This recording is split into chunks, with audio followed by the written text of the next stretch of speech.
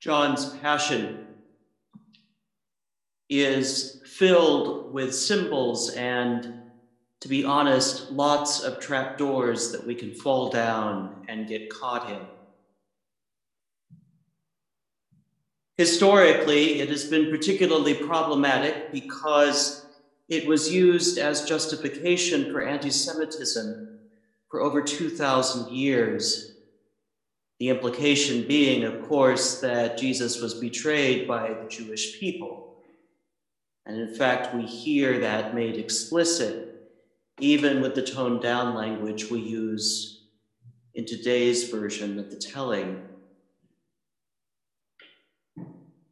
That's one of the big trapdoors of our tradition. So we try to find our way around that one. Another trapdoor is that Pilate is somehow a sympathetic figure, that he's caught up in the momentum of the mob and the crowd. John probably paints him sympathetically, late in the first century, maybe to gain some favor with the Roman authorities after the destruction of Jerusalem. But we know from other histories that Pilate was anything but a sympathetic character. He was mean, probably beyond words that are safe saying in a sermon. And Jesus, after all, is not stoned to death, as would be customary in the traditions of his own people, but is crucified.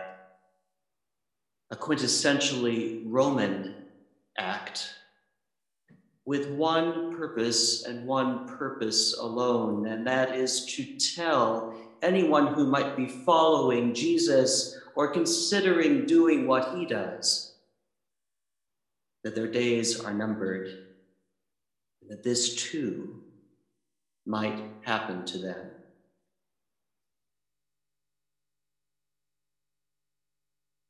So we walk around that trapdoor too,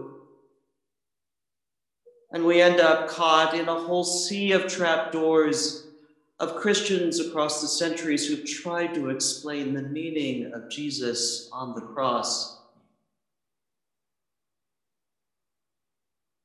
Each one of them is their own trapdoor. If you focus on it too much, the meaning is something that we still wrestle with even after 2,000 years. And yet we call this day Good Friday. Not good because in our own time it means it's a positive experience, but good in the old-fashioned meaning of holy. In the cross, there is a radical message of God's holiness, even in the face of great evil. That is what makes today holy.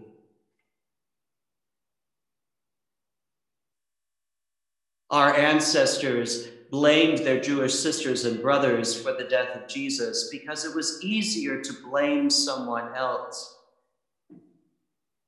for our own faults and failures rather than take responsibility for them. It was easier to point the finger at Judas and his kin, forgetting, as the old saying goes, that when we point a finger, there are 3 other fingers pointing right back at ourselves.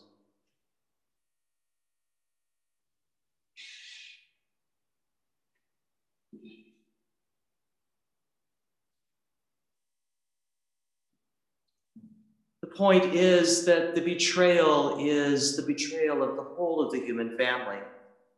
And it is a betrayal that we know all too well in our own lives, in our own sufferings, in those places where we have fallen short and we feel it acutely or chronically. In those times when we know that we have tripped others up and then blame them. in those times when we have driven someone out in order to cover up for our own failings. The holiness that we are shown this day is that God confronts us in the midst of it and doesn't come down with wrath or vengeance or even anger, but truth. Truth that we can scarcely recognize a lot of the time because we are very much like Pontius Pilate in John's telling of the story. What is truth? What is truth for us being realistic about the limits of our own goodness, and certainly the limits of the goodness of the world around us? When we have to be realistic and compromise and give parts of our souls away just to stay where we are and enjoy what we enjoy. That kind of truth, that truth that is so hard to face, just as hard as it is to face an innocent man suffering and dying on the cross. But there's more if we take the breadth of our tradition and the best of it seriously. That is that God in Christ willingly embraces this path. John has told us elsewhere that it is in the cross that Christ is glorified. And if Christ is glorified, God is glorified. It is perhaps the greatest irony of this day and of our tradition that God should be glorified in a brutal and awful thing like crucifixion. Not a throne, not a display of power, not in vengeance or wrath, something that we might want and expect at times, but in complete self-offering. Because only then can God show us the truth of our cruelty and our sacrificial systems, and at the same time disclose to us the divine love that has been poured out for all creation, including us in all of our wayward ways,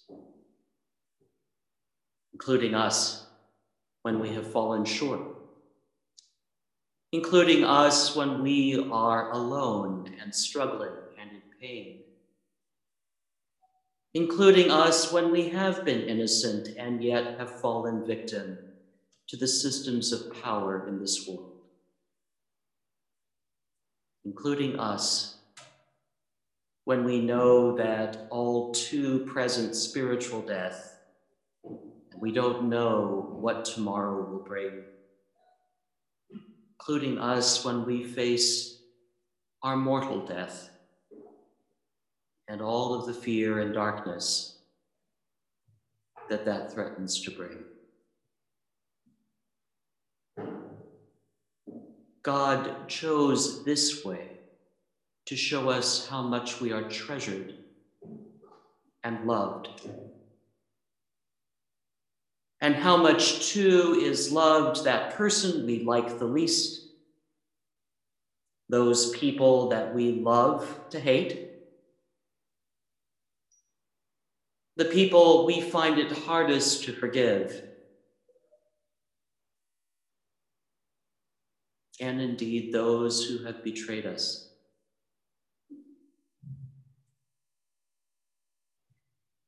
The old saying goes, Jesus loved the world this much, and then he stretched out his arms on the cross. and dies. Because, as he has said, it is only through death that we see a path to eternal life. And it is only when the powers of this world, with all of their cynicism and all of their fear, are swept away, that we will behold our God face to face and be able to embrace that love that has been there for us from the very beginning.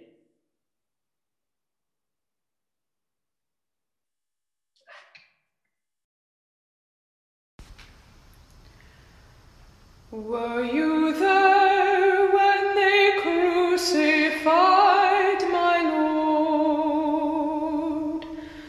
Were you there when they crucified my Lord? Thank you for listening to this sermon podcast from the Episcopal Church of Our Savior, Mill Valley, California.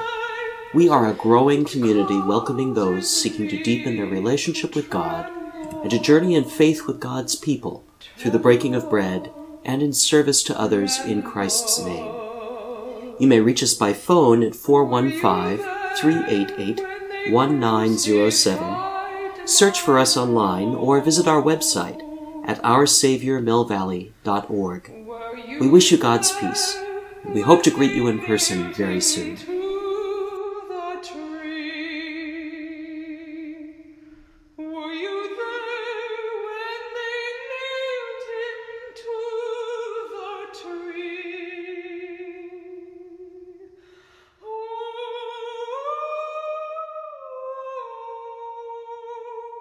So